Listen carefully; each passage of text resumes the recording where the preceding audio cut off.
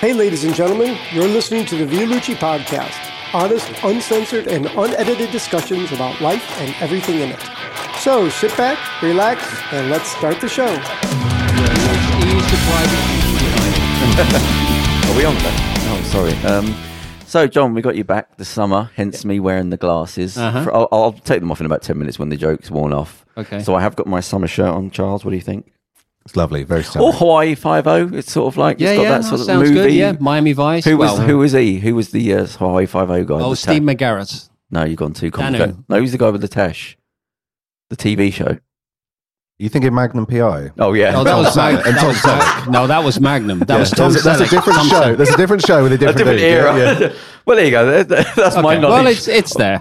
Right, so we're doing summer podcast, which is why I've got me summer Blockbusters, why I've got my summer shirt on and glasses while it's almost dark outside. But it was sunny when I got here.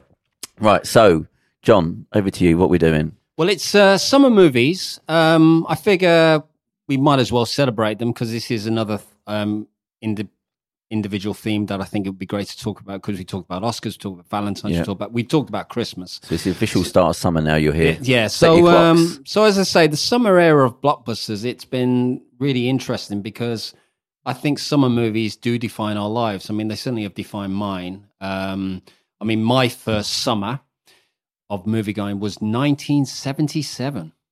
I was 8 years old. Oh, that was the year I was born. That's all I know about my birthday. Now, what was released in 1977? Well, funnily enough, the year Elvis died. Well, it was the time of the old Doug McClure prehistoric epics like The Land That Time Forgot and Warlords of Atlantis and At the Earth's Core.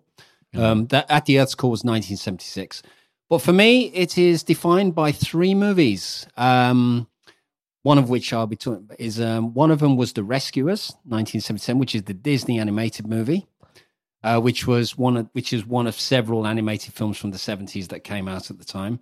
And the other two was a double bill of Sinbad and the Eye of the Tiger, and the theatrical version of Spider-Man. Nicholas Hammond. It was the TV show from 1977. Is that the TV pilot? Yeah, the TV show, which was more Kenny Everett than Marvel, but it was, but I mean, we lapped it up. I mean, I remember we watched Sinbad and the Eye of the Tiger first, and then Spider-Man came on. It was quite novel seeing how this character came on because it was also Batman when Batman was more like the camp version, like the Adam West version, where they'd always do a bit of tricking where they go up a building, but of course it was the camera was side to do it's it. on its side, yeah. But the Sinbad film, was that the one with the Pegasus, or what was the horse? Well, it's got the Minotaur, and it was and there was like skeleton stuff, but it also featured Peter Mayhew, who played Chewbacca in Star Wars. He actually played Minotaur in it. It was his first film because he was a hospital orderly at the time. Oh yeah, he was a hospital orderly at the time, and he used between doing the wards, he actually became an actor. Oh, right. And then basically George Lucas, so the legend goes, he went into an audition and George Lucas said, stand up.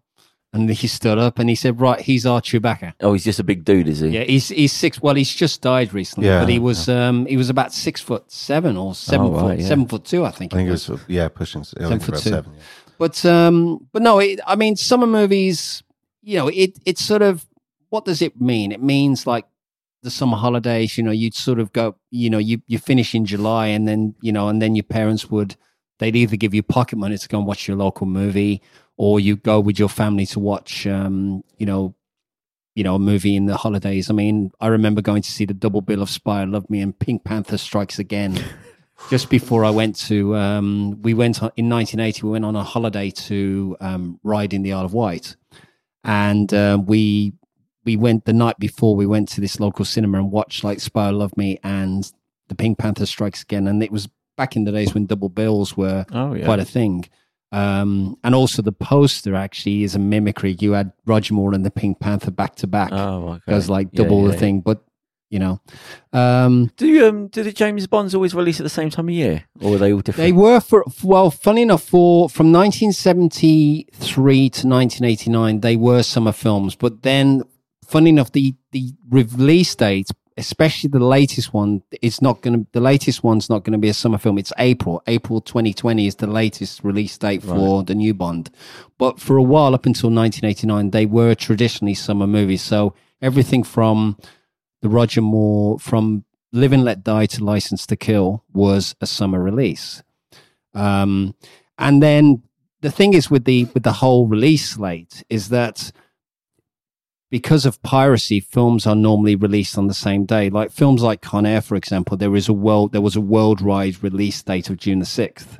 So because to get as many films out as possible because of piracy, they would release them on the same day. In 1977, for example, Star Wars was released on May the 25th in 32 screens. But because the studio wasn't sure how well it was going to do, they could only book it in 32 screens. It then grew in word of mouth, set house records on its first week, and then became such. And so in New Zealand and the UK, for example, it was a Christmas release, but it became such a big thing that word of mouth built so much. The blockbuster era was done because of Jaws in 1975, because Sid Sheinberg, who was the president of Universal, who's recently died, he actually decided to do an incredible campaign for it. So it was the first time where they used TV and newspaper cuttings. I mean, they spent some like $4 million at the time on actually doing this wide thing. Yeah. And there was about 480 prints at the time.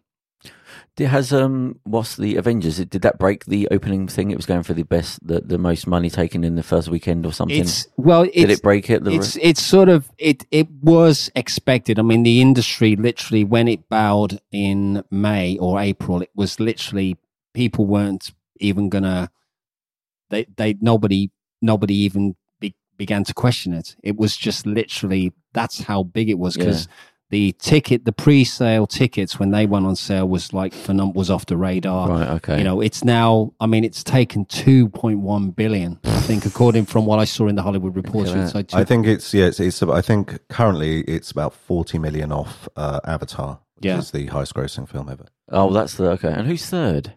Who would be third? I know that all four Avengers films are in the top four. Yeah. And Black Panther, number 10. I think Star Wars The Force Awakens. Oh, it's Force Awakens. And I think Star Wars The Last Jedi. I think the latest ones of I think Fast and Furious 6 or Fast and Furious. One of them is up there. Yeah. One of them. I mean, Fast and Furious 6 took over $1 billion. It's Vin Diesel is, I'm in on the wrong job. Vin Diesel is making too much money. He's unstoppable. Well, he's unstoppable. Yeah. How many cars can you see wheel spin? What's the story? Am I missing something? It started out, Paul Walker is a cop who goes undercover about street racing. It's illegal street racing, and that's the whole thing that started. Yeah. But as the time's gone on, Paul Walker then goes to the other side, and then as it cans, there becomes like I think Luke Wilson, what's the Welsh guy? Luke, the actor. There's Jason Statham and Luke.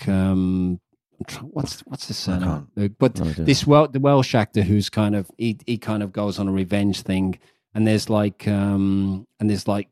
Michelle Rodriguez, and it becomes like a. They've somehow created a story arc out of a movie that was very, very simple. That's the thing. The first couple of films were quite forgettable. I mean, they were perfectly fine, but there was I saw them and I was like, okay, I don't really get it. Like I saw them later after they. But then from the fourth or fifth one onwards, they actually did they did a film called Fast and Furious, which was, again, they'd sort of taken the whole concept and then they just made it bigger.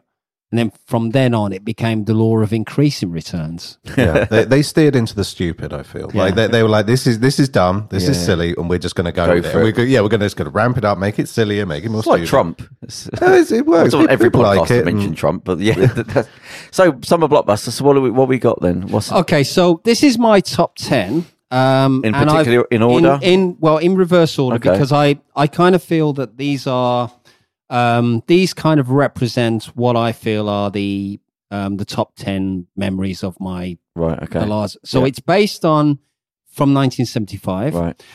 We've talked about my first choice is my number 10 choice, because it was the first one that I ever saw and remembered, is The Rescuers, which the animated Disney film, which was mice. Yeah, it's about mice. It's about like a rescue society of mice who work under the United Nations, and they seriously, and they basically this message in a bottle is intercepted from this orphan girl called Penny, who is being held hostage by this evil lady called Madame Medusa, and her assistant Snoops, and she wants to get. There's a cave where there's a diamond called the Devil's Eye, and they fly from New York. The mice go from New York to Devil's Bayou, which is probably in Tennessee or somewhere like that. And they have lots of adventures. There's a group of swamp mice in there, and it's battles, and it's just, you know. So do the human beings know there are mice? It's kind of a weird one. Disney would always use animals as they do in all the things. If you think of all the movies like Robin Hood and the Jungle Book, it's like that mix of. I was just wondering if it was like Tom and Jerry. You only saw from the ankle up, just sort of they were running between people's legs and things.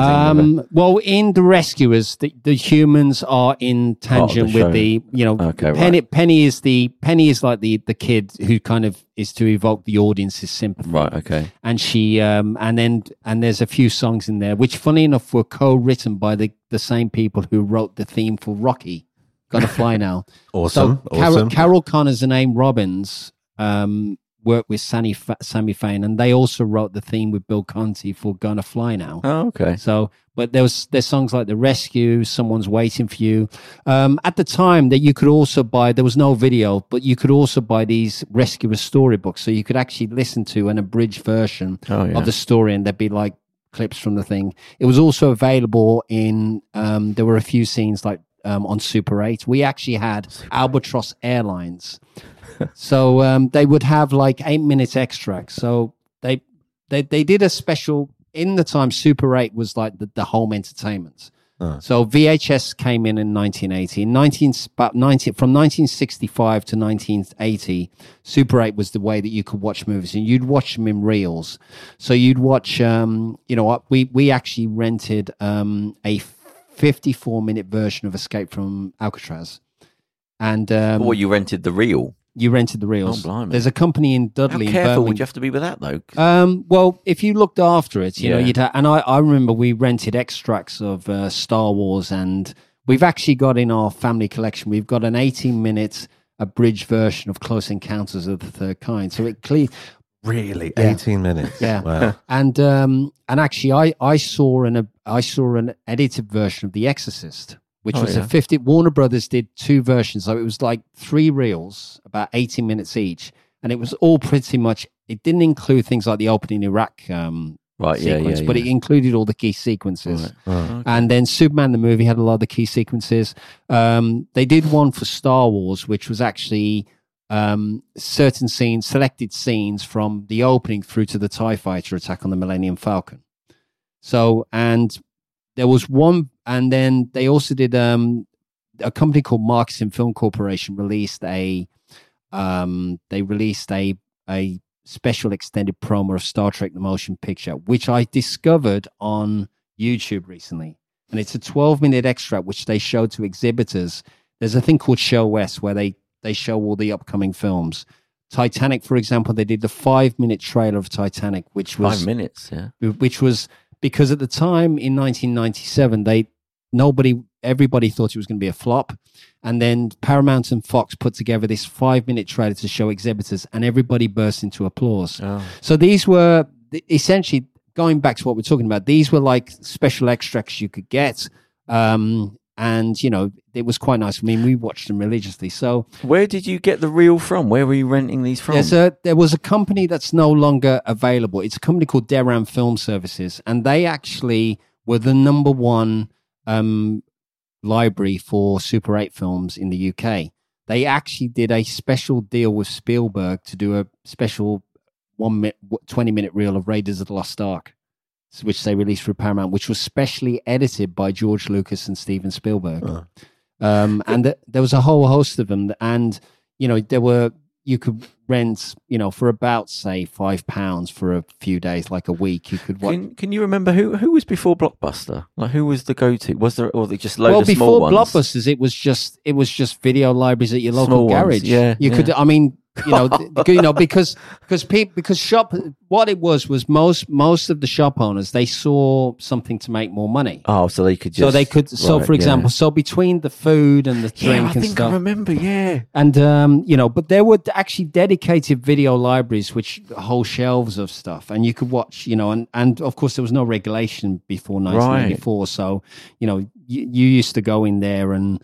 You go in there with your dad and you rent a couple of films on, like on a Saturday night, something like The Evil Dead or Friday the 13th. Yeah. What do you mean there was no regulation before 1984? 1984. Well, it was just unregulated. There was the Video Recordings Act came in 1984. The classifications?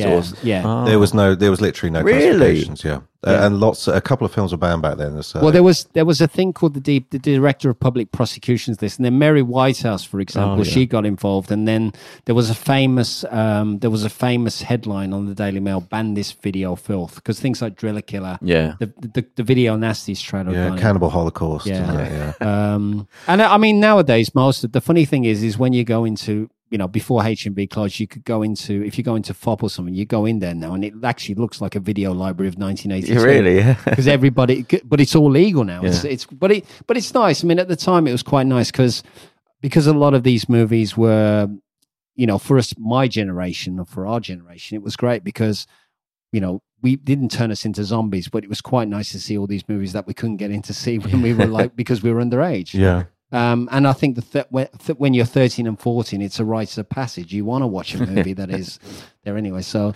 go on, Burrows. We got that. No, not Burrows. The Rescuers. Okay, so that's number 10. So getting back on track, my number 9 choice is Splash.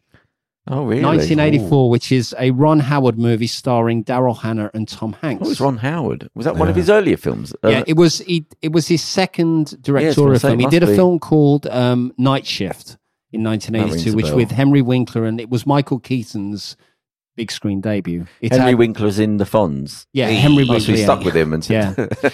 So Splash is actually a story of a businessman called Alan Bauer, played by Tom Hanks. Oh, yeah. And he basically, as a kid, he goes on a family trip to Cape Cod, falls over the side, and meets a young girl, a mermaid girl. Yeah. A mermaid girl. Lady Mermaid. Lady Mermaid. So, in a nutshell, later on, he's now an adult businessman working in fruit and veg, and basically his wife has left him, and he decides to go off to Cape Cod, and the same thing again. He meets the mermaid. He falls in accident. Did she save him again? She saves him again. She thinks, "Oh Christ, not him again." So basically, he loses his wallet, and then she emerges at the Statue of Liberty, totally naked, and ends up taken to the police officer station. And then Tom Hanks goes and rescues her, and then it becomes like their actual adventure. And then his brother Freddie, who's played by John Candy, who's very but then there's also this sleazy scientist who's played by Eugene Levy, who played Jim's dad in American Pie.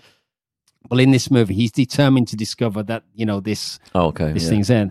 So it's very, very funny. Daryl Hannah's lovely in it, and there's some really funny moments. There's a great sequence involving lobster There's a funny sequence involving lobster in a restaurant, and there's a scene where she's in a TV store, and he says, he goes, "What's your name?"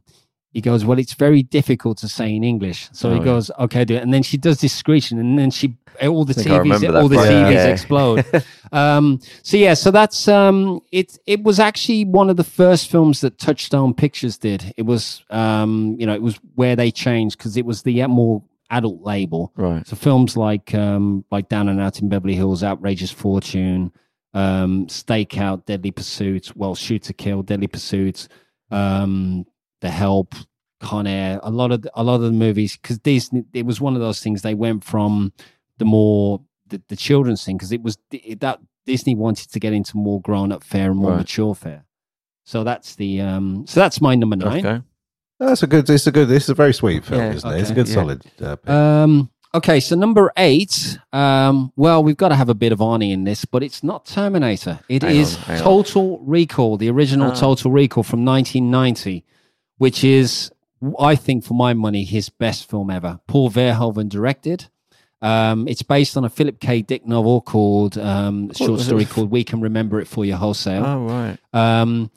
The story is lots of squibs in that movie. Yes, it's Paul Verhoeven. Lots of flaring arms. It's Paul Verhoeven, but I think it's such a great story because it's a mystery and it's like because you have to think about it, and it's like the strange thing about it is it does make you think about, does the story work? Because where the fact that this guy's haunted by dreams of Mars, and then he realizes that he's actually. He goes to this thing called recall, which brings up memories. Yeah, I remember rewatching it, going, right up to that point, was he like he was human then? But then was it after that they started arguing about he's gone mad and to inject him? And it's like, for example, they given him, the actual job was real, but everything else was fake. They got Sharon Stone as the agent who played his wife. And then he has memories of Rachel Chicotin, the girl that he meets at Melina on Mars. So you're saying it was what he paid for or not? No, an educated film reviewer, what are you saying it is? It was what had happened was the injection that he'd had at the actual recall thing. So he went there genuinely, and basically there would have been a reaction to show that he all the stuff like him being a secret agent. He was a secret agent. He wasn't a construction worker. So right, of course, so all of that was fake. Yeah, but he's in fact a secret agent. So basically, the whole film, was the journey. Yeah. Okay. So there was no trans. Okay. No, but I just think it's a very clever. The sets are great and there's some great effects in it and the gore's great and and I think the first chase where he's being pursued by the agents and they shoot that guy and he's using the thing as a human. Just that poor random commuter there, yeah. But it's such Verhoeven, apparently he was influenced by the Second World War and he'd see a lot of gore, so that's why a lot of that stuff was like PTSD, his career. Yeah, a bit of graphics. Pretty much, yeah, sort of reliving these sort of Nazi traumas. But going back to what we're talking about, it's just it sort of encompassed. It was an adolescent blockbuster for adults. It was just there was so much action in it, and I just remember seeing it in a packed house and everybody cheering and that kind of real, true communal cheering that you get when you get a real, genuine good movie. Anyway, well, because it's just so over. Like with Verhoeven is best. It's so over the top. It just becomes its own thing. Yeah. Okay, so that's number 8. Now, number 7, I've actually done. There is a bit of a tie here because I've actually not so much picked a summer movie as a specific summer. Oh yeah, and isn't that cheating a little bit? No, but the funny thing is when I was thinking about this, I just kind of feel that, as I say, I did say beforehand it was more summer memories, but I think every single one of the movies here is kind of brings back a specific thing and. Unashamedly, I'm going to bring up the summer of 1982, the actual summer of Star Trek 2 and The Thing and Poltergeist, Rocky 3, Firefox, Tron and Mad Max 2. If I was going to pick one, it would be The Thing. The John Carpenter film would be the one that I would pick. Was that 1982? Yep. So, and those films you read out, they weren't all 1982. They were. Say them again. Star Trek 2, The Thing, Poltergeist, Rocky 3, Firefox, Tron, Mad Max 2, Blade Runner. Of course, they were all released within a few months of each other between May and 19. I mean that it's been regarded, and even most people have regarded it as the greatest summer of cinema going. And I'd be inclined to agree because Star Trek 2 is one of the best sequels. Rocky 3 is one of the most popular things. I mean, if I would also pick Rocky 3 as that was a film I saw in the summer of 82. Yeah, you like that film? Yeah. Any reason? Any sort of... I hadn't seen I actually saw Rocky 1 and Rocky 2 beforehand, and I was only talked into it by some friends in the street. But all I will say is, I don't think if you and I had been in that screening, I think you would never have taken me to a movie again because I was actually cheering like crazy. But because of your age, was it really the first Rocky film that you saw properly, or did you? Yeah, it was the first. It was the first. I mean, I hadn't that seen. You understood. I mean, no. I mean, Rocky. It was good entertainment. I mean, you didn't really need to see the previous. Yeah, two. but what I'm thinking is, because if you'd seen the first two, you wouldn't think the third was a great one. I was thinking, was that the first time as an adult you sort of knew what you were seeing? It was great fun. I mean, it's got Clubber Lang, Mr. T. I pity the fool, and he's great in that. So was this before 18? Or what? This was before. This was just before 18. Oh, so he wasn't Mr. T. No, he was Mr. T in Rocky 3. But then he did B.A. Then went on to he went on to do B.A. Baraka. He was born Mr. T. Yeah. I mean, he's got his real name's like Lawrence Terman. Oh, okay. Lawrence. He's named. I know he became really. He was an icon, Right. And I think in terms of. And it also features Hulk Hogan as Thunderlips, Yes, he made their careers, yeah. Yeah. Because his theme tune was Eye of the Tiger, wasn't it? Hulk Hogan's Survivor. It was, that was, that really was part of the reason. That was another of the singles that I bought. I actually bought that single. Oh, really? And it was going back to what we were talking about before, that was one of the first soundtracks I got, which was Rocky 3. Right. And I actually bought, my parents got me Star Trek 2 and the Rocky 3 as my Christmas presents for Christmas 82. Oh. And I played those. How many times did you watch it? Yeah, listen to that. But who did the soundtracks for the Rockies? I think we mentioned Bill Conti. And how many did he do? He did all of them. Yeah, yeah. From Rocky. No, he didn't Not do to Rocky Balboa. No, he did. He did. Yeah, he did Rocky Balboa. Yeah. He did all 6, the first 6. Damn, okay. So yeah. So. And it was, again, that sort of was, I think I saw it in August of 1982 with a whole bunch of people at my local cinema. And I had a few people looking at me weirdly off because I was cheering like it was a real boxing match. Go on, Rocky! Go, Rocky! Kick his ass! Go on, Rocky! And everybody's, and the whole cinema was turning around. What the fuck is he doing? So that was a wonderful summer for you, that one. So I would say, if I was going to pick one out of the summer 82 slate, I think it would either be The Thing or Rocky 3. So what are you going for out of that, Charles? The Thing. The Thing, yeah. Come on. Okay. I mean, The Thing is. Oh, hang on. So that's quite hot. So that was released in the summer. Yeah. The Thing. Well, it was released in America in the summer, but we got it in the autumn. But I kind of feel summer that movie, The Thing. Yeah. But who did it get overshadowed by? It wasn't E.T. E.T. That was it. Yeah. Yeah, because it came out 3 weeks before. It came out 2 weeks after E.T. And because Spielberg, when it opened, they wanted Carpenter said they needed an uplifting cry because E.T. was an uplifting film about an alien. And then you had The Thing, which was about this thing that was going to destroy the world. Right. So it's like at the time, audiences didn't want a malevolent thing that could get inside your system and sort of rip your heart open. Yeah. It's not a film for everyone. I mean, I think it's a fantastic film. It's not a film for everyone. You know what I mean? It can't. Well, you have to. The more I watch it now, I mean, I think it's my favorite horror film of the 80s. I think bar none. I think it just works. Yeah, it's right up there. If you watch it again, when was the last time you see it? A couple of years ago. Oh, okay. But it's also the fact that it's, in terms of, the physical effects by Rob Bottin, the idea at the heart of it, the fact that it's an intelligent science fiction film. Yes. And I was watching something about them recently, and the director said the production had to pay for 2 weeks for them to just be there together and work on the script together because he wanted that sort of Howard Hawks where they were talking over each other. They wanted the natural thing. So for 2 weeks, they did nothing other than just piss about at the location because he wanted them all to have sort of feeling that they'd been there for so long. But they shot at a location in a town called Stewart, British Columbia, and so the story goes is a lot of these cast members were taking a shine to the local women, and the local men were not really pleased. So there was a few fistfights apparently. But again, that was they kind of built this really interesting. When they built the set, it was when they started it. It was like on the snow hadn't arrived, and then the snow grew, and then it became like the Antarctic set anyway. Right, I see. So that to me is there's that one. So those special effects from 1982, man, that's good. Okay. Careful. So, number 6. This was a summer film in 1985 in the States, but I've got to include it, and that's Back to the Future.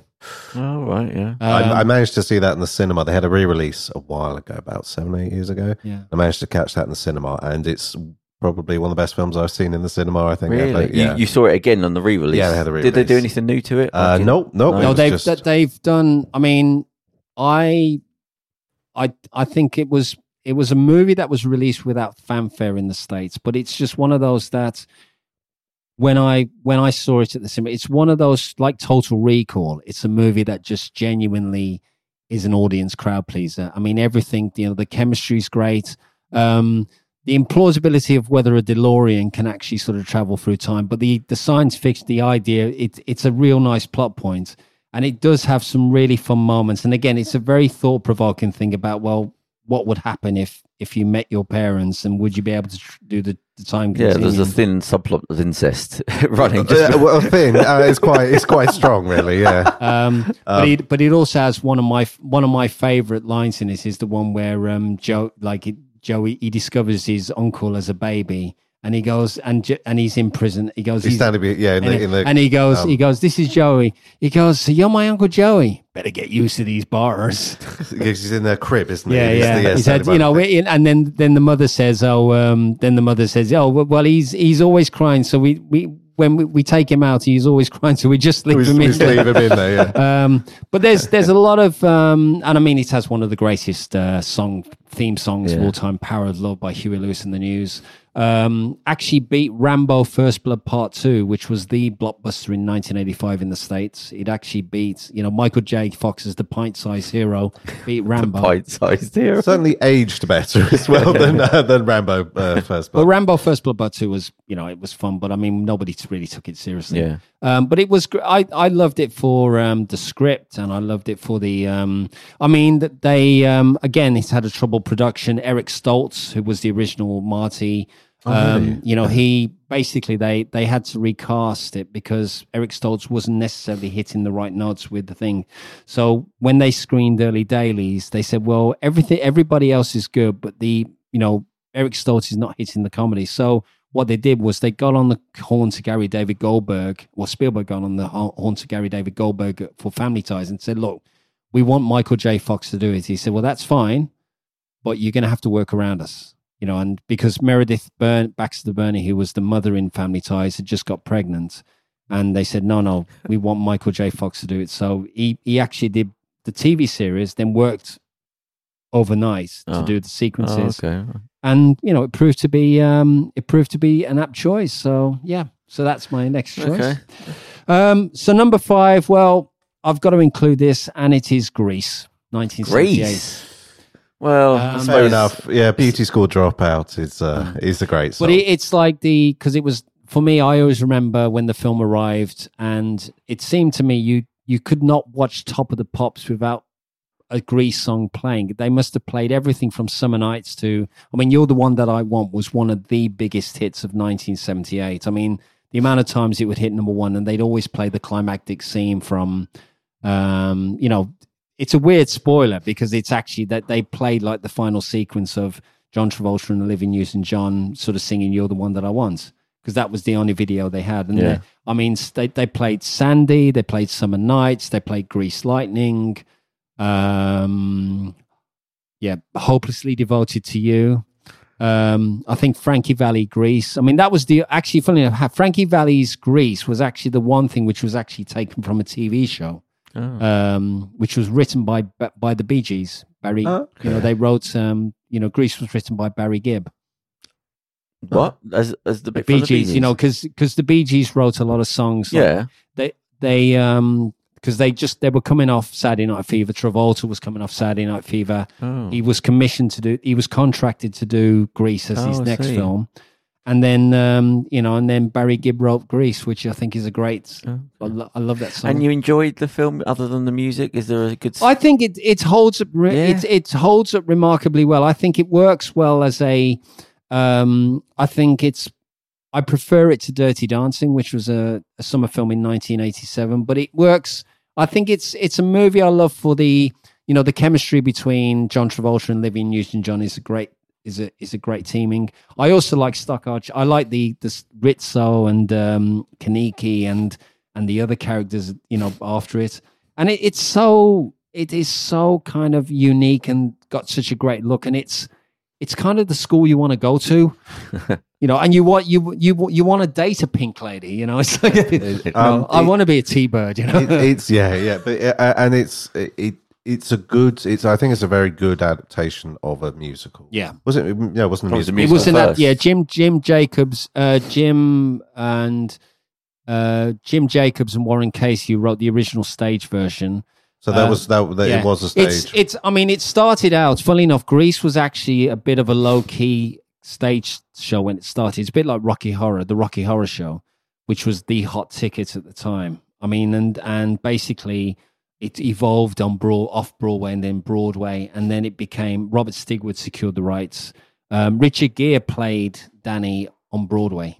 He was actually in the stage show, but Travolta was the first choice for the stage show, and then he became the first choice for the musical. Of course, yeah. But it's a the songs are so.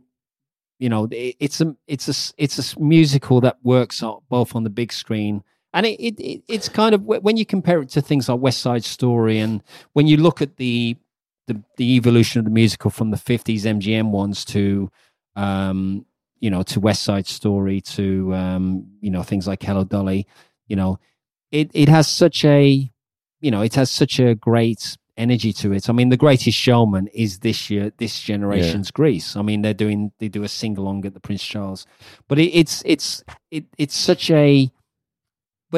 a summer movie. For me, it's like right from the outset where they're on the beach and they're in the Rydell High, and there's that.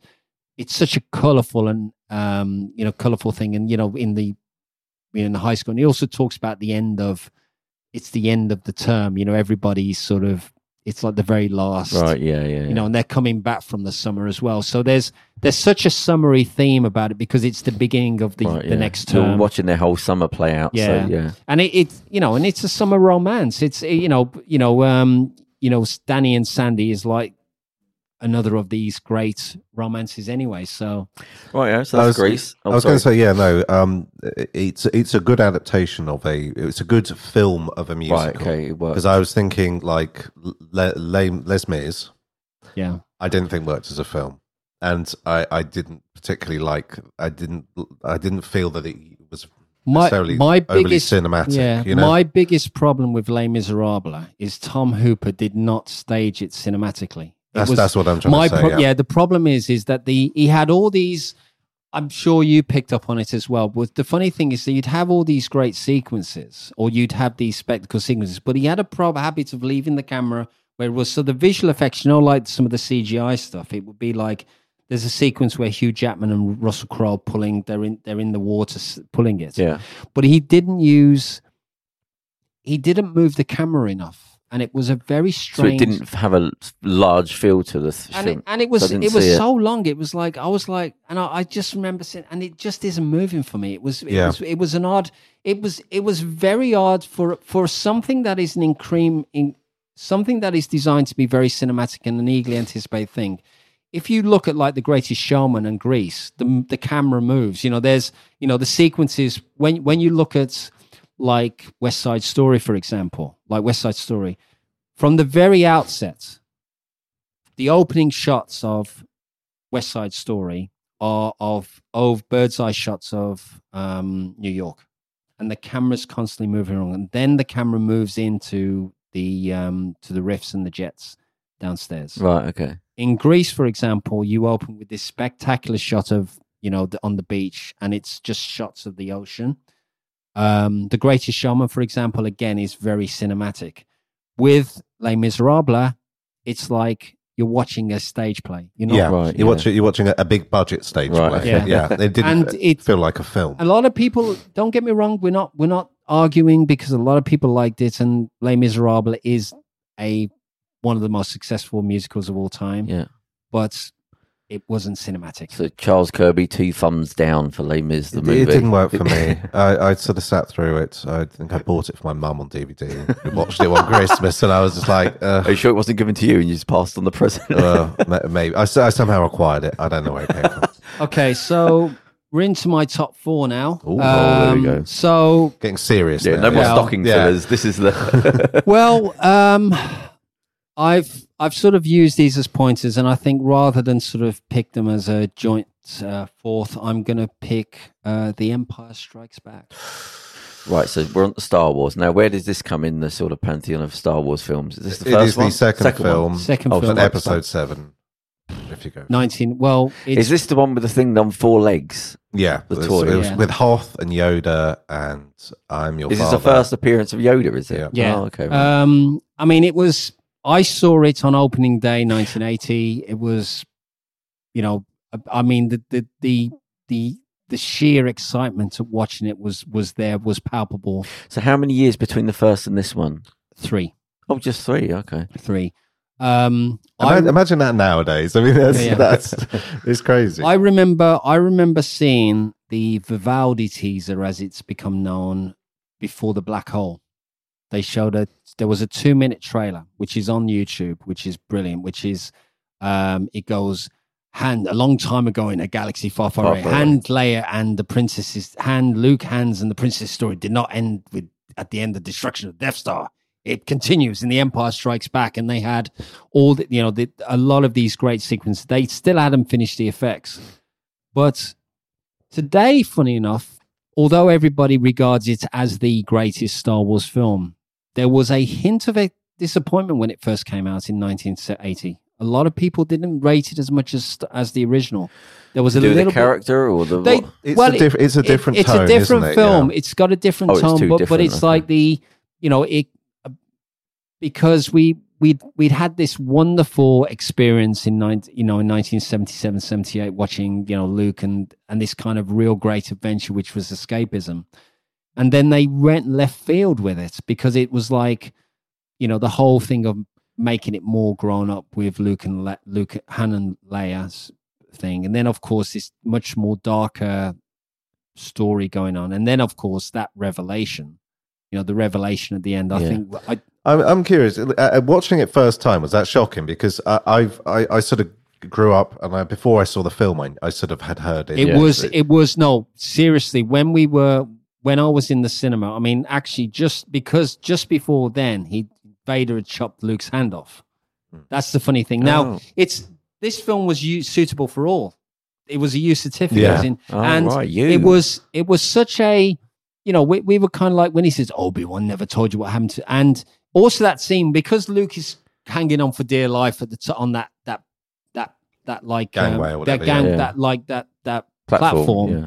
and he's sort of laying on there, and it's such a genuine cliffhanger. And then, of course, he goes, "Come with me," and then he drops off, and it's like, and then there was debates about, whoa, did he really say that? It's such a powerful, it's such a powerful statement as a movie per se. And nowadays, I mean, it's a wonderful. I mean, it's nowadays I'm inclined to agree with anybody who thinks it's a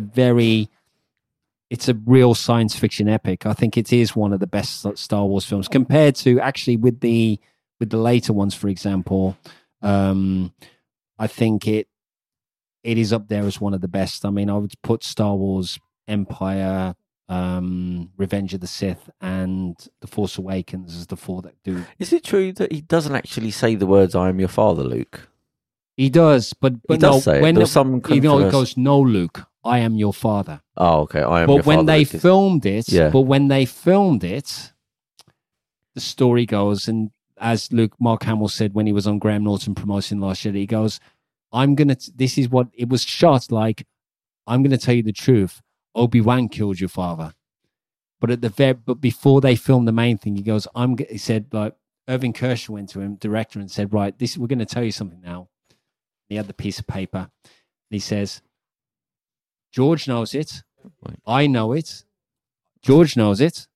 I know it. And we're going to tell you. So if it leaks, we know it was you. Oh, that's so and cool. then they opened the paper and it said, Luke, I am your father. Oh, right. So it was very much, it kind of is, for me, it's the singular most shocking moment in Star Wars history, Okay. without question. And I think it's cool anyway. So Anyway, so that's my number 4. So what's better than this? So we got Star Trek. I thought that would have been your top one. So Okay, so Star Wars.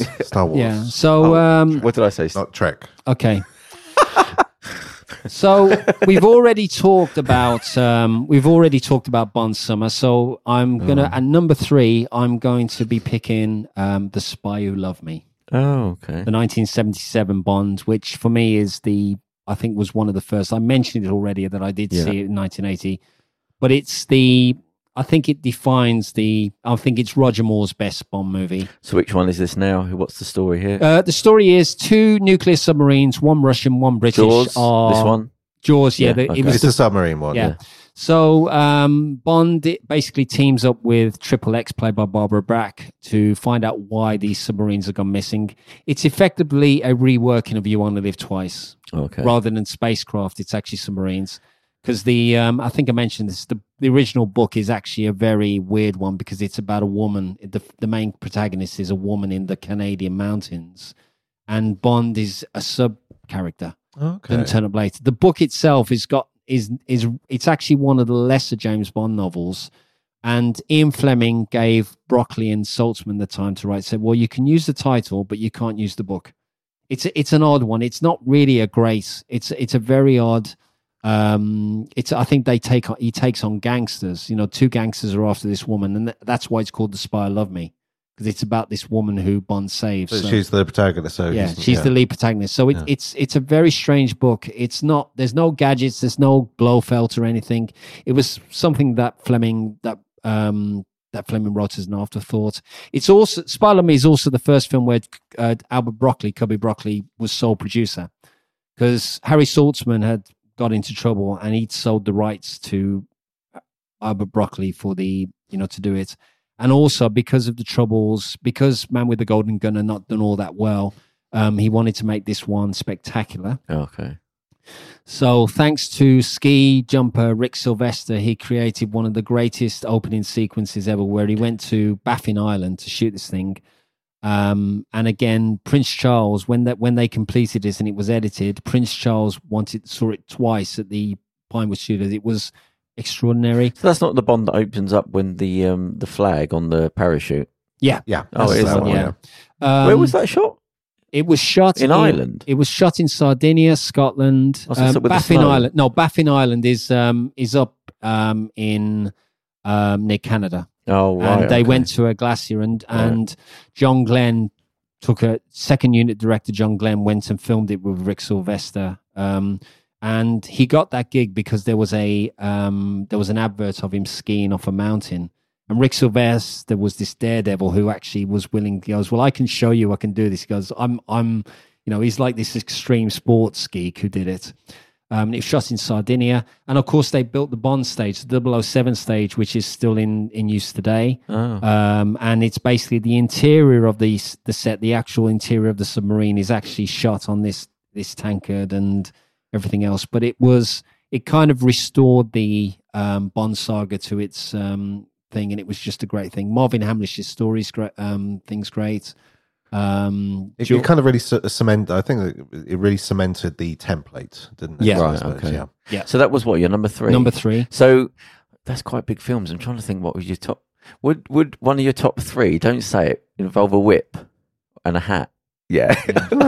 Well, Okay. I was thinking. Yeah. Well, I mean, number to 2. be perfectly honest with you, I think this for me, is as near perfection as you can get. I think you know what it's going to be, but it's Raiders of the Lost Ark. Yeah, there we go. Which is the first and still the best of the Indiana Jones films.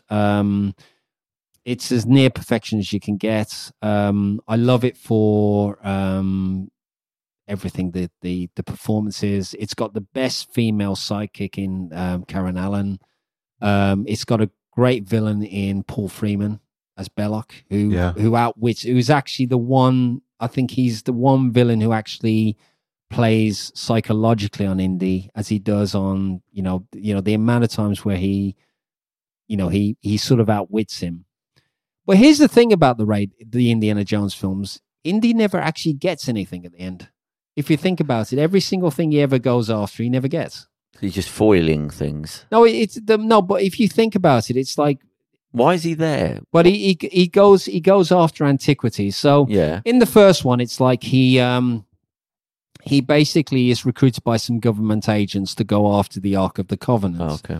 Right. At the outset of the film in Peru, he goes after this idol in this temple in Peru with his sidekick Satipo, who's played by Alfred Molina, who basically is a British character actor who has basically done so many great movies over the years. He was in Spider-Man. Great. I mean, He was Dr. Octopus in Spider-Man 2. Yeah.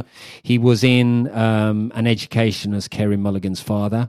And it was basically a tribute to the cliffhanger series of the 1930s and 40s, so the Republic series. So it was as the story goes, George Lucas went to Hawaii the day after Star Wars opened, when he finished mixing the final mix of Star Wars, and he met up with Steven Spielberg on a beach in Hawaii, and they were constructing a sandcastle.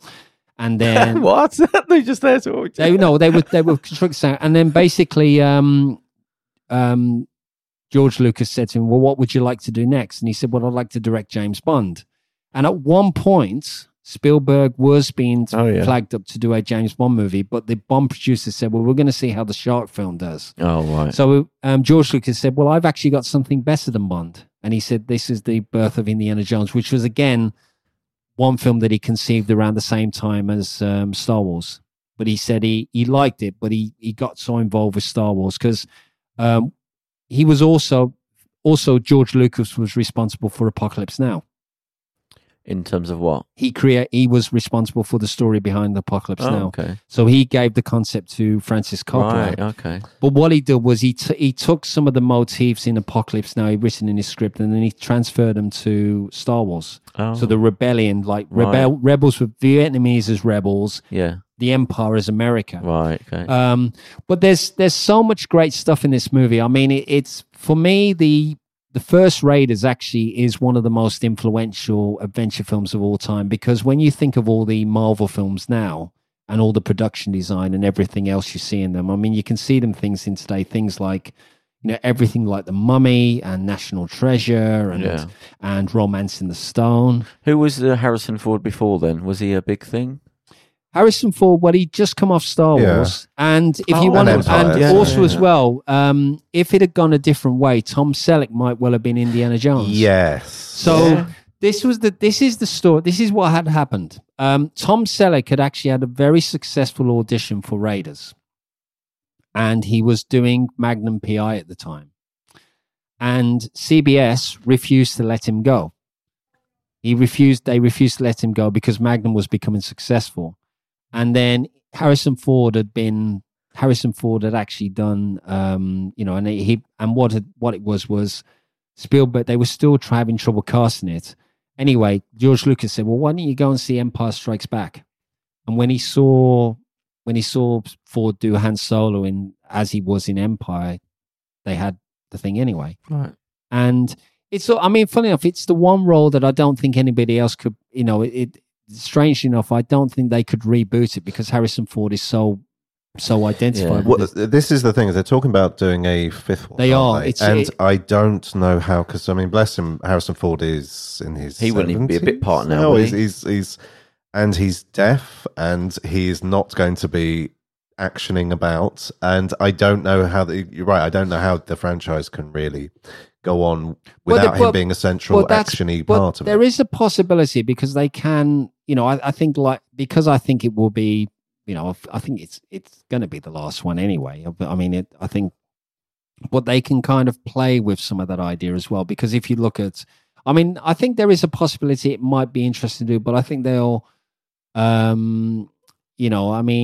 think Eastwood tried it similarly with Gran Torino, because he kind of played that kind of character, that aging character. And I think if they do it right, they just face up to the fact he's like the Terminator. He's old. He's old, and it does have a for me it's a but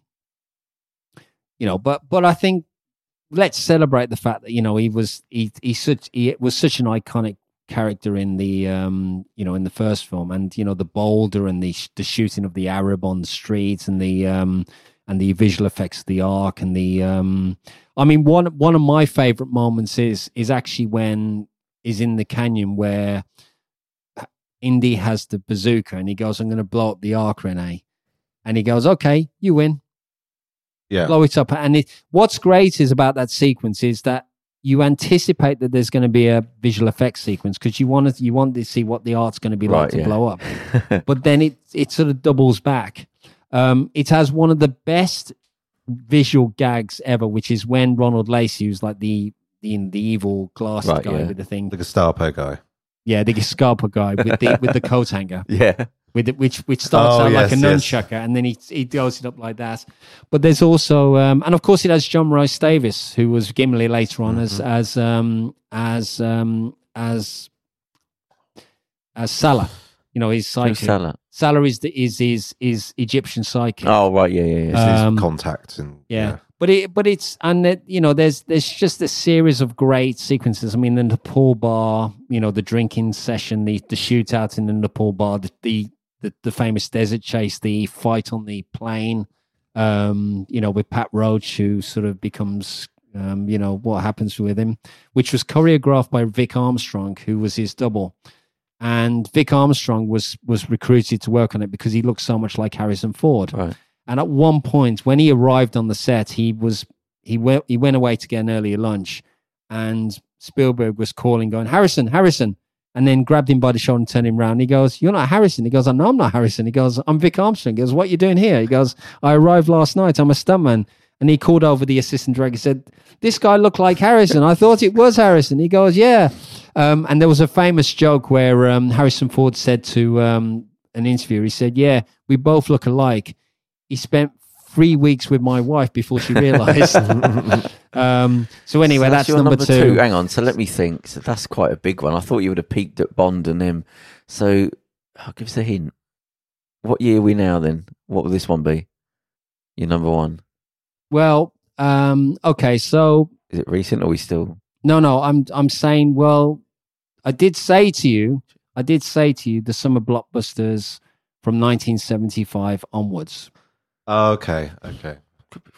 But bigger than you, the number one over James Bond and Indiana Jones. I don't think you're not going to say E.T. No. Is it obscure or is it quite obvious? No. It's not obscure. Are we talking about the one that kick-started it all, basically, the concept? Okay. So what's gone? What is it? Jaws. Yeah. Oh, right, okay. So I think you can't... I have to rate this. The reason I picked it as number one is because, A, it is still one of the finest blockbusters of all time. It is the movie that revolutionized cinema going in the world. It was the most watched movie on TV in 1981. It premiered and more people saw it at the time. Yeah. For a while, it was the most watched film on BBC on ITV. And it's a summer movie. It's about a summer. It's about a shark that terrorizes in a summer. But why do you put that over the other two, the James Bond? What is it? Well, is it just for you again? For me. I mean, I kind of, when I was putting together the list, I kind of felt, well, what criteria would I have to do for the top summer movies? And I think it would be very difficult to exclude Jaws, because I think it's a very grounded movie. I think it works really well. I think it's got great performances. It's a great, it is scary. If you have never seen it before, there's about 5 or 6 genuinely scary movies right from the outset. The music, which we've discussed in the movie soundtrack things.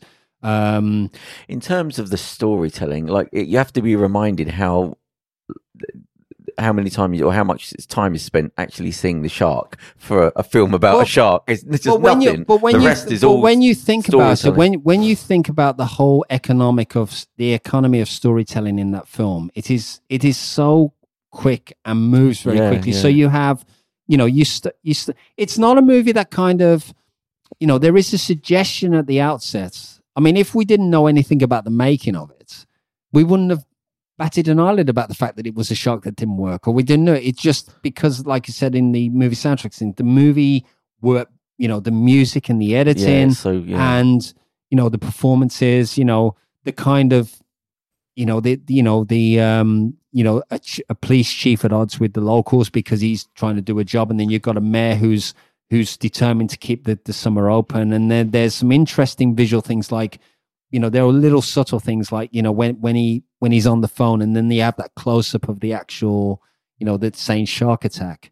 You have that wonderful moment where, just after the Kintner boy is killed, where Roy Scheider's in his study, and he's looking at the pictures and he's going through them, and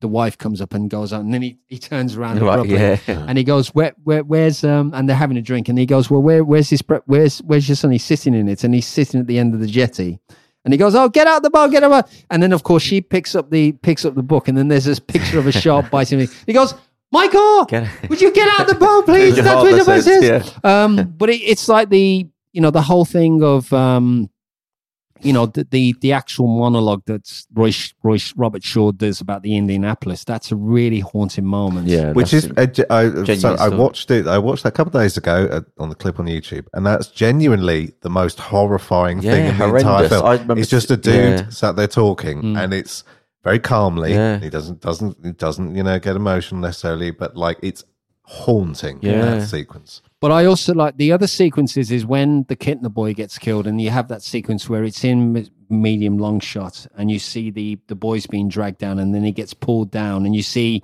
the kids being pulled down, and there's like blood at the side, and then of course there's the famous trombone shot of Roy Scheider, where when it comes, which I think which cranks it.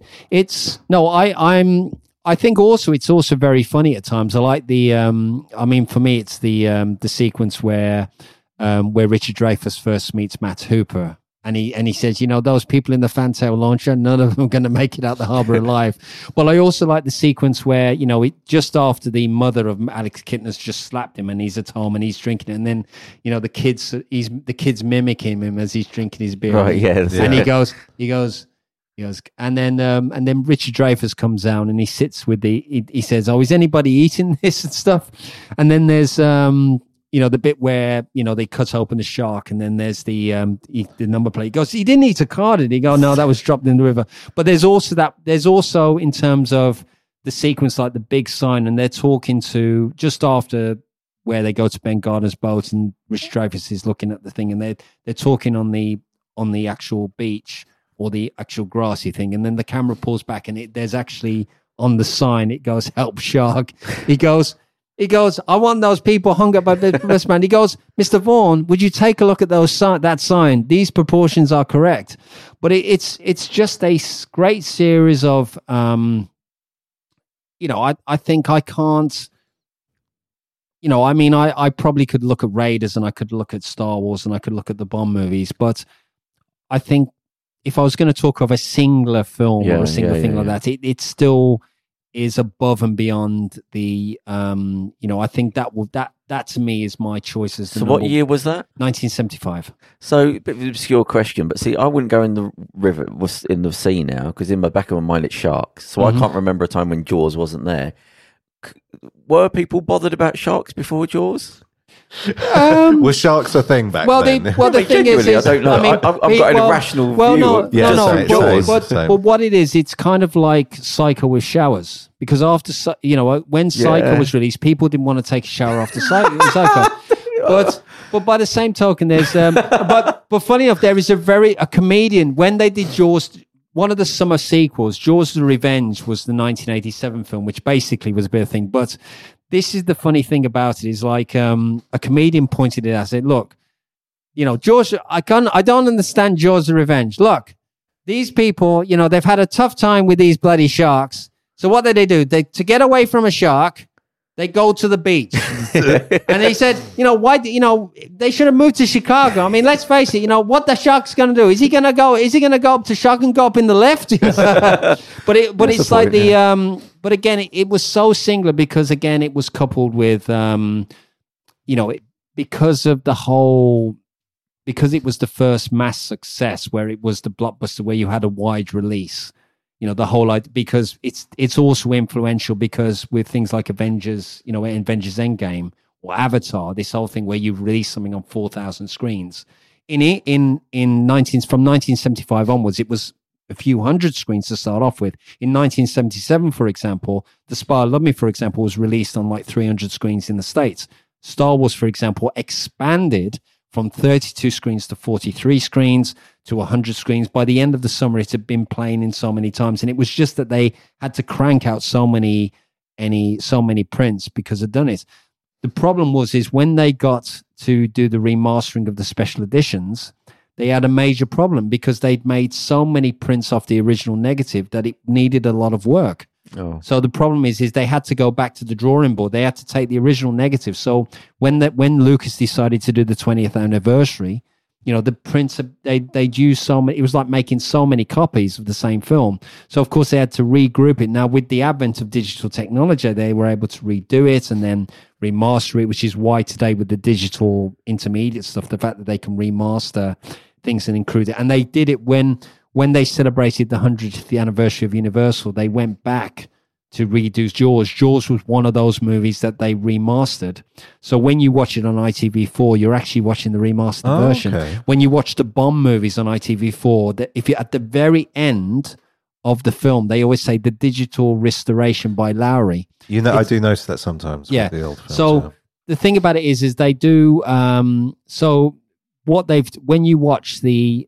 When the film was first released on TV, it was like 4:3 pan and scan. So you were watching it from a direct copy of the 35mm print.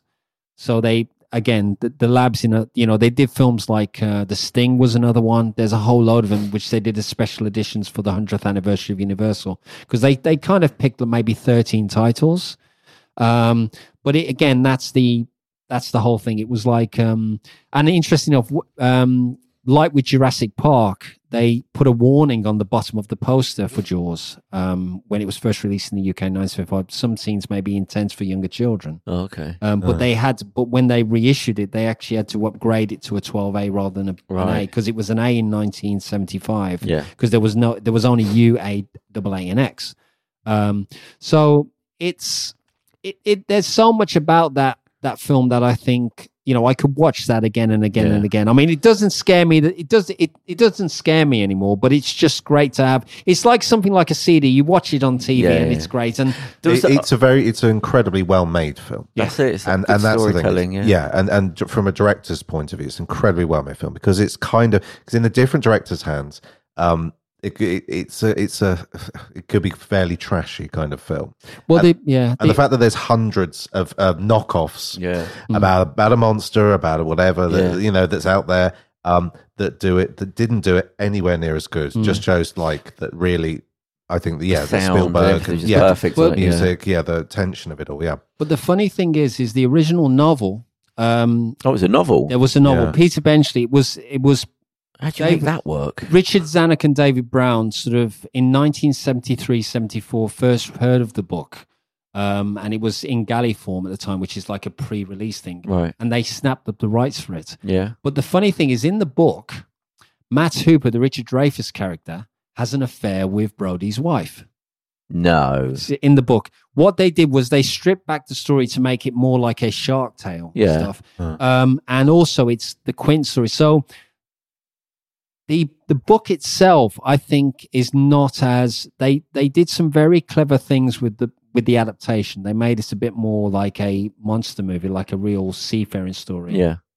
But the Quint story, I think in the book, it's more about Quint's obsession with a shark. It kind of becomes like his folly. He goes after his shark because he has to. It's not a story it opens with the killing of the girl in the book. In the book, it opens with the killing of the girl, but like with most things with novels, the subtext changes. If you read certain novels, it's like, so I think it works better. It works much better as a film. Have you read the book? Yeah.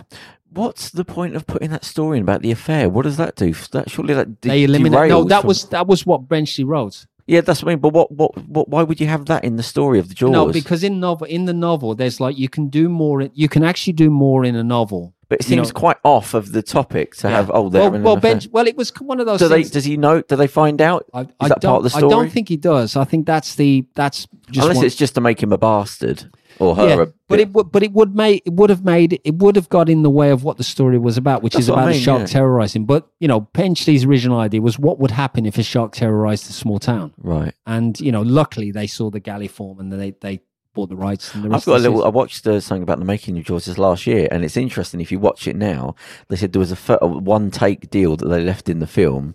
Do you know what it is? Do you have a guess? There's one bit in the film that was so good, and it was accidental, so they left it in.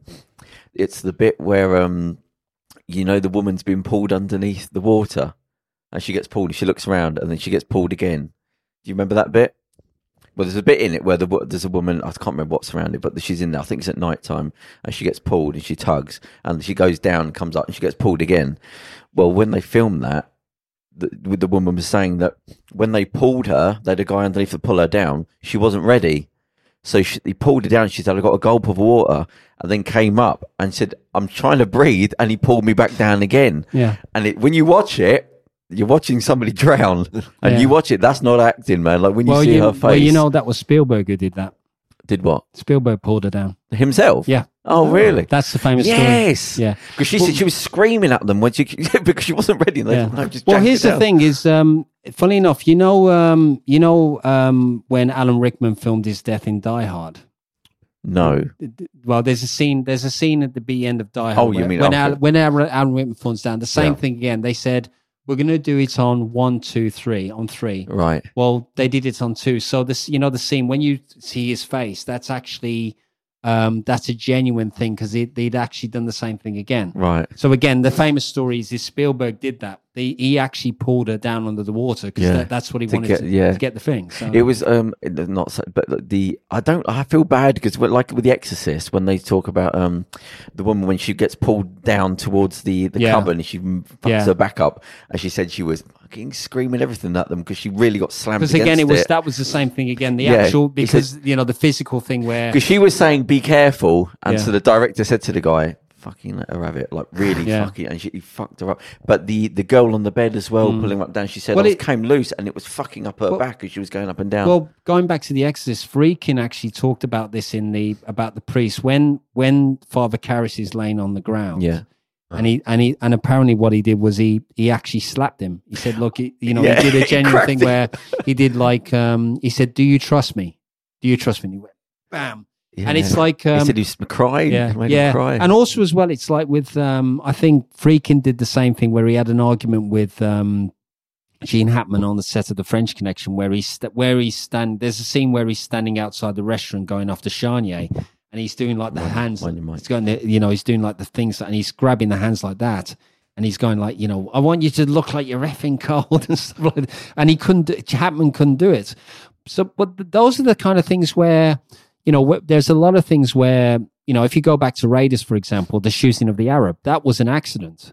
That was a total improvised situation because Spielberg was determined to get out. Yeah. And they had this wonderfully choreographed sword fight between Indy and the Arab. And basically everybody was losing it. And so the accounts of the accounts of how whoever came up with this is actually weird. But Spielberg wanted out. He wanted out of the shoot. He goes, look, you've only got 2 hours because that's it. So they said, well, and then Harrison Ford's on the way. He said, well, look, we could save ourselves a lot of time if we do this. And when they got to the set, Harrison Ford said to Spielberg, although different, he said, well, why don't we just shoot him? No. And then basically the whole thing, because again, it's a scene where you're expecting this big fight, but then all of a sudden, he takes out the gun and shoots it. And then of course there's a running gag in Temple of Doom where he sees the 2 thuggies, and then of course he tries to go into that, and of course he doesn't have the actual gun in his holster. There's some interesting. The funny thing is nowadays we look at the technicalities of Jaws. We look at the fact that it was a mechanical shot that didn't work because we're more astute about what's happened. There's a great book called The Making of Jaws by Matt Taylor, which has a lot of great pictures in it. Cole Gottlieb did the Jaws Diary, which is a Jaws journal, which is a really great book, which is a paperback book where he talks about the about the whole thing and about the fact that Roy Scheider cracked at one point because the food was awful. But and the cameras, they said they were so new to things that they didn't realize that the salt water was going to fuck up the cameras, and they didn't realize. At one point when the Orca sank, apparently the camera, a really expensive camera, sank to the bottom of it. And then what they had to do was they had to actually keep it in water and then take it to the labs, right? And miraculously, not a single frame was hurt. Bloody hell. Huh. So it was like but if you read Carl Gottlieb's book, The Jaws Diary, it's a really great book. It's in the whole history of it, and he gives a whole diary. It's good. And then, as I say, Matt Taylor, there's a really nice coffee table book with a lot of images, and Spielberg's written a really nice introduction to that. But it talks about, there's a map of where they shot the scenes in Martha's Vineyard, where the beach was. There's about 7 or 8 locations that they use and stuff. So those are two great jobs. That's a good set of choices. Charles, anything from your memory, the summer blockbusters that rings a bell with you? Anything? Yeah, I suppose my heyday was in the 90s. Right. So, what was the summers in the 90s? I suppose Jurassic Park. Oh, right. That's quite late, yeah. Toy Story, I think, was the summer one. Toy Story 1. We're going downhill now. Yeah. Grabbing at straws. Lion King. Oh, yeah. We'll end the podcast next. All the good ones. Saving Private Ryan. Was that a summer release? I think so, yeah. I think so. Yeah, that could have been on the list, or I think you could have put that on the list. So there you go. That feel-good summer movie. Saving Private Ryan. We end on that. Toy Story and Saving Private Ryan. Toy Story 4. Have you seen anything about it? Yeah, I've seen it. Is that getting kicked around, or is it a good thing, or is it a bad thing? No, it's great. No, it's a great film. I mean, Toy Story 4 is really good. I liked it. I saw it yesterday. Oh, you saw it? Yeah. I don't think you'd seen the Avengers last time we met. I saw it, yeah. So what's your critique of my it? bladder survived. Oh. Are you going with the rest of the crowd and saying it's magnificent? Well, the only thing I find about the Avengers films, and no spoilers there, is I just think they should have done it as 2 movies. I think it should have been Endgame Part 1 and Endgame Part 2. But then would have people complained? No, I think if they did, no, my biggest problem is, and you'll see why when you watch it, is that, when you think of all the characters that have inhabited the Marvel universe, the climax I felt was a little bit like a little bit rushed. Okay. I kind of felt that there were so many great characters used, and I quite like all of them in there. But the funny thing is it kind of, it was great. I mean, I think if you like the Marvel movies, you're going to like this one, and I think that's really what I kind of was buying from the reviews. Everybody was saying, "Oh, this is fantastic," and it's great. I don't think it's the best. I'm not stiffing it. I don't think it's the best of the. I think Captain Marvel, I think, is great. I like Captain Marvel. I didn't think it was better. I think Infinity War is better. Yeah, no, I'm not. I mean, that's what I'm saying. I think Endgame was. And I think also it's kind of like, because you've been watching so many movies with so many coders, and I mean, I actually, when I left the cinema, I said, "Is there a coder at the end of this one?" Because they said, "No, there isn't." It's like because it was kind of like the end of the chapter, because you've got Spider-Man: Far From Home, which is coming out soon, which I think is on in July, and then you've got like. But it'll be interesting to see, because they may have to rethink it, because I think X-Men Dark Phoenix has kind of gone down like a lead balloon. Yes. Is there any of any of the Avengers that haven't had an origin story, or is there any room there for? Well, you can always there's tons of people who have been an Avenger, and there's tons of unused characters. I mean, they can always dig people. All right, now think about it. Is there any that have had an origin story of the Avengers? Iron Man hasn't, has he? Thor has. Iron Man has. Captain America, yeah. Yeah, Iron Man, Captain America, Captain Marvel. Thor's had one. The Hulk's had one. Well, he's had more bloody origin stories than anything, because you had the bouncing ball Eric Banner one, which was the one where it kept bouncing around which is not great. Oh, the Ang Lee one. You had the Edward Norton one, the Incredible Hulk, which kind of was, and then of course you've got like, and then you've got the Mark Ruffalo one as well. Right, yeah. But I think it's such a cash cow now that I think in like the Bond movies, you're half expecting, you're wondering when the next one's going to happen. I think. Oh, very much so. And they're talking about maybe doing a Savage Avengers or something like that. So, So and I think that what I understand is I think Brie Larson, the Captain Marvel, is going to be the next. He's like Iron Man before. He's going to be the next thing. But I think part of the reason is because the contracts of a lot of the people who've played this. From what story I heard is apparently Robert Downey Jr. wanted an incredible amount of money for two of these films for the Infinity War. But that's the thing. It's like, they're comic book characters and they're reusable. They're recyclable. They are. Especially as in the comics, the last couple of years, they have been what they call legacy characters. They have been getting rid of and experimenting with changing, like they got rid of Captain America, they got rid of Iron Man, they got rid of the Hulk, and they brought in younger, different versions in. So they have been experimenting. Basically they've been sort of writing stories and experimenting with effectively replacing them with an eye, I think, to the MCU. What we got coming out this summer then? That hasn't already come out. Have we got any left? When's Terminator, whatever it is, 6? When's that out? I think September, August. October. There's the rebooted Lion King, which is the brand new one, which is like the Jungle Book, the CGI real life thing where they're using the same story, a bit like Aladdin and stuff. Is Aladdin out yet? Aladdin's out. Yeah. So what's happened with that? Because they was getting trounced because of Will Smith or something. How else that done at the box office? Done okay? It's done okay. I mean, people like it, but they don't think. I think because Robin Williams is such a. Robin Williams is so defining as a character anyway. So what films have we got coming out left? Spider-Man. They're all out. About it, really. Child's Play. Child's Play's out. Is that out? There's a brand new animated thing called The Queen's Corgi from the makers of Romeo and Juliet, which is I've seen the things in the tube. Yeah, it's like it's Jack. I think from what I understand, you've got like Jack Whitehall voicing the Queen's Corgi, and you've got like I think Prince Philip and the Queen voiced by Tom Courtenay and Julie Walters. Because you can kind of predict who's doing the voice for what. Because Julie Walters is kind of like, you think, she's doing that. So what's because the next time we see you, I'm thinking is Halloween for the my time of the year. This is what I've been building up with John up to the Halloween horror films. Anything going on between then?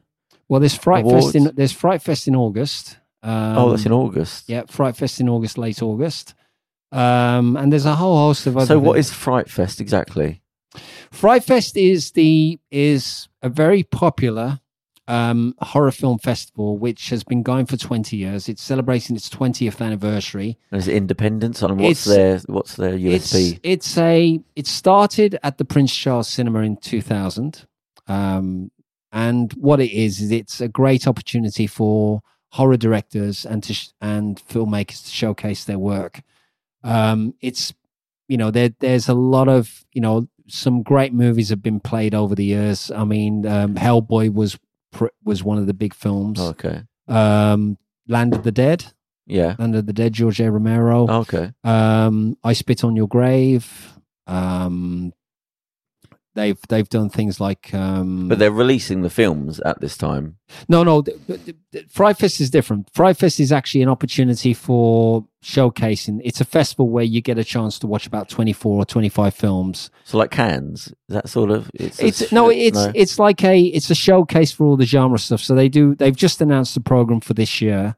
And it's not just a film festival; it's a community of fans, and they go to the Cineworld in Leicester Square. It was originally the Prince Charles Cinema, then it was the Odeon West End, then it became the Empire in the Screen One, and I did a thing called the Sleepy Queue where you actually queued overnight for about 17 hours. So you queued out, and then you spent 17 hours outside the cinema, and then literally in the morning you would go and get your tickets for your pass. And then you'd exchange it for your lanyard when you arrive at the thing. You just buy the ticket. It's like £195. Cool. And if you stayed the night, they actually used to reward you with a bonus of a film at the Prince Charles. So you go and watch a movie there. Okay, right.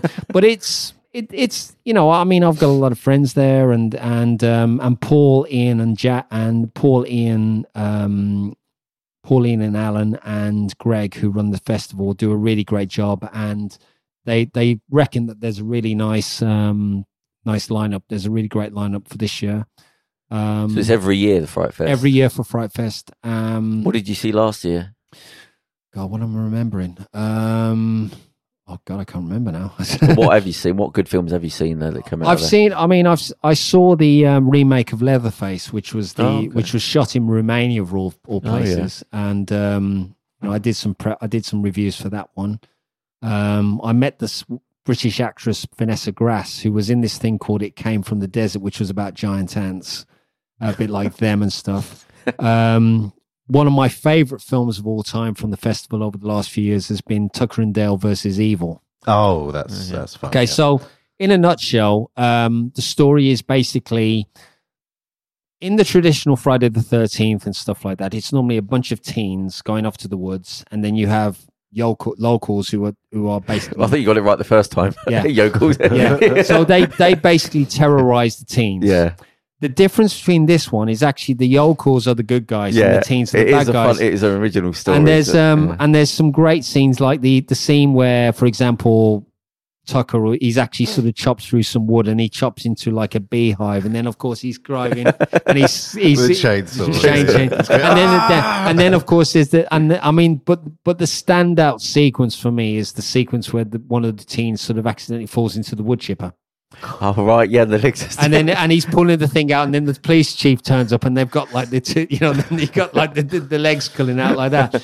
But again, it's like the and I do remember that tested really, really well. I mean, we all came out of the screening just loving it, and we loved it. I mean, that had the best reaction for a horror film, I think, since The Evil Dead. It had that sort of thing to it. Mix of horror. So we're probably going to see you for Fright Fest, and we'll come up with something for that time and for the Halloween. But so when's that? When is that? End of August, you said? Halloween's Fright Fest. Fright Fest is the late August bank holiday. Oh, okay, it's bank holiday. And also they do a Halloween Fright Fest, which is a day, all-dayer. So they do like 6 films. Okay. But they did an all-nighter. But the problem is with all-nighters, you normally fall asleep around 3 o'clock. It's not very bad. I mean, it becomes a bit of a slog, doesn't it? Seems like it's not that good an idea as it was sort of like in the afternoon. Yeah. All right. Well, listen. Thanks for coming on. It's been very interesting as always. Yeah, and probably see you for Fright Fest then. Cheers. Cool. Thanks, guys. Yeah. Thank you. Thanks. Bye-bye. Cheers. Bye. Thank you. Bye.